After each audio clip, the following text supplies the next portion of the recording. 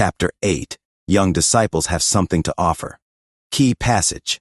When Jesus looked up and saw a great crowd coming toward him, he said to Philip, "Where shall we buy bread for these people to eat?" He asked this only to test him, for he already had in mind what he was going to do. Philip answered him, "It would take more than half a year's wages to buy enough bread for each one to have a bite." Another of his disciples, Andrew, Simon Peter's brother, spoke up, "Here is a boy with 5 small barley loaves and 2 small fish, but how far will they go among so many?" John 6 verses 5 through 9. Devotional. God has a history of using young people. Josiah became king in the Bible at 8 years old. David was probably around 15 or 16 when he killed Goliath. Jeremiah was commanded to not say, "I am only a youth." Joshua sought the Lord as a young disciple and did not leave Moses' tent. In the story of the boy's lunch, we see that God intends to multiply and expand his kingdom through young people. We see this in the Bible and the many movements of God throughout the expansive history of the church.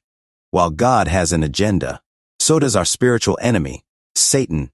We live in a society today where the identities of young people are under spiritual attack like never before.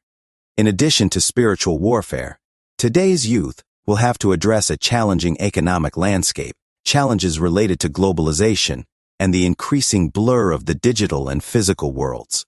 It's dizzying to think of the challenges to come for those that are 20 and under today. In the midst of all of that, God is raising up a generation.